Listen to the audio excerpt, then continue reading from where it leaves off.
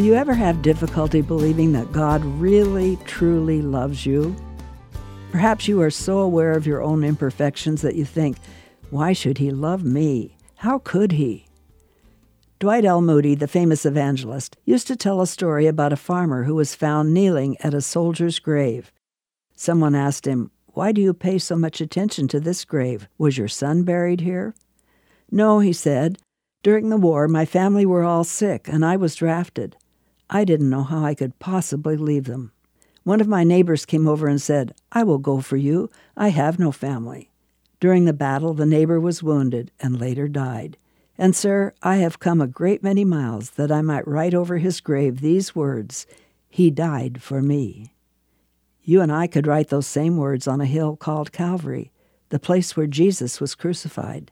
There the Savior took your place and died for your sins, yours and mine, so that we did not have to.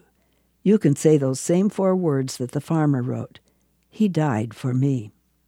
The Bible says we know what real love is because Jesus gave up his life for us.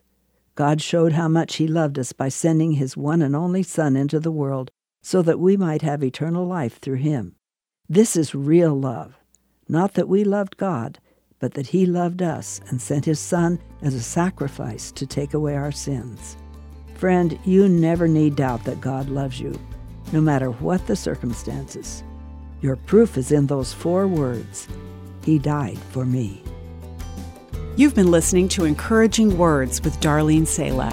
Visit guidelines.org for more.